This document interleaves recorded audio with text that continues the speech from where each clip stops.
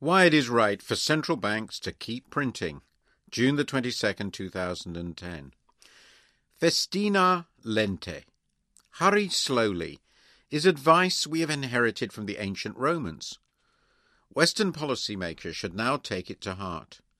Confronted with huge fiscal deficits, many have concluded that they should hurry fiscal tightening on as fast as possible, in the hope that it will prove expansionary. What are the chances that they will be right? Small, I believe. Moreover, rather better alternatives are on offer. But their drawback is that they are unorthodox. Alas, many sound people prefer orthodox recessions to unorthodox recoveries. Why might a sharp structural fiscal tightening promote recovery? As Harvard's Alberto Alesina and Silvia Adagna note in an influential paper, smaller prospective deficits may improve confidence among consumers and investors, thereby raising consumption and lowering risk premia in interest rates. Meanwhile, on the supply side, fiscal tightening may increase supply of labor, capital, or entrepreneurship. The broad conclusions of their paper are that fiscal adjustments, and I quote, based upon spending cuts and no tax increases, are more likely to reduce deficits and debt over gross domestic product ratios than those based upon tax increases. In addition, adjustments on the spending side, rather than on the tax side, are less likely to create recessions. End of quote. This line of argument has strengthened the will of George Osborne, the UK's new Chancellor of the Exchequer. Is it persuasive? In a word, no. The authors grouped together data for members of the Organisation for Economic Cooperation and Development between 1970 and 2007. But the impact of fiscal tightening is going to depend on circumstances. A reduction in the fiscal deficit must be offset by shifts in the private and foreign balances. If fiscal contraction is to be expansionary, net exports must increase and private spending must rise or private savings fall.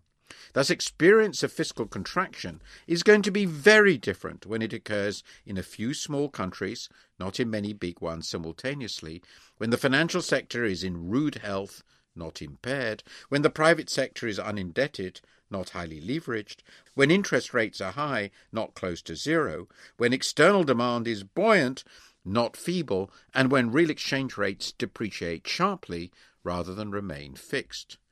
In short, when, as now, the economies affected by financial sector fragility make up half the world economy, indeed together with the still feeble Japanese economy close to 60%, when the most dynamic large economy in the world, China, is mercantilist, when interest rates are near zero, and when businesses and households are credit constrained, the view that an early fiscal tightening will prove strongly expansionary is surely heroic.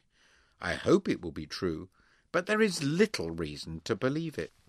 Another study by the U.S. Committee for a Responsible Federal Budget examines the cases of Canada, Denmark, Finland, Ireland, and Sweden.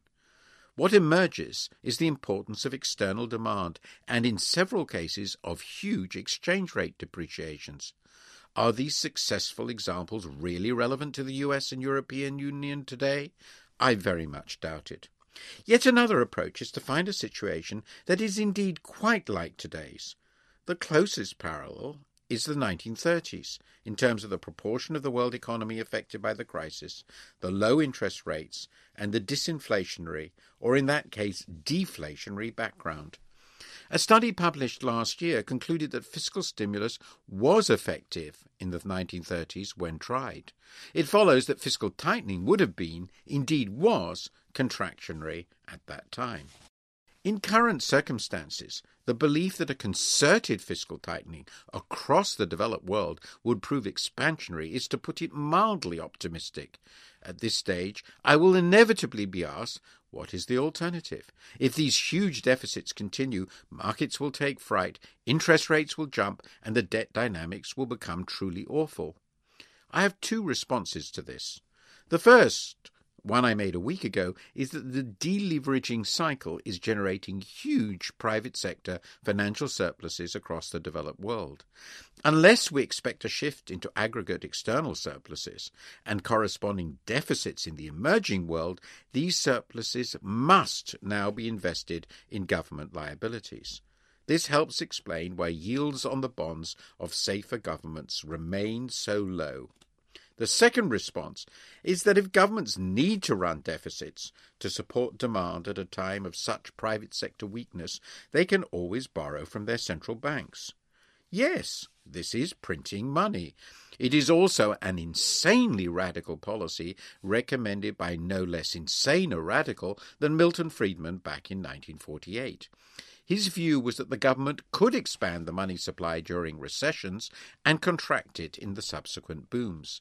A country with a fiat currency and a floating currency could thus stabilize the economy without destabilizing credit markets. The neat thing about this proposal is that one does not have to decide whether fiscal policy or monetary policy is doing the heavy lifting. They are just two sides of one coin.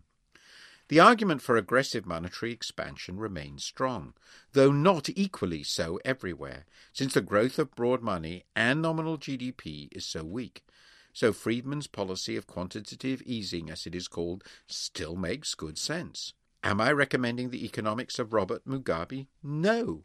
As in everything else, it is the context that matters. At present, we have too little money chasing too many goods. In this environment, monetary policy should be aggressive.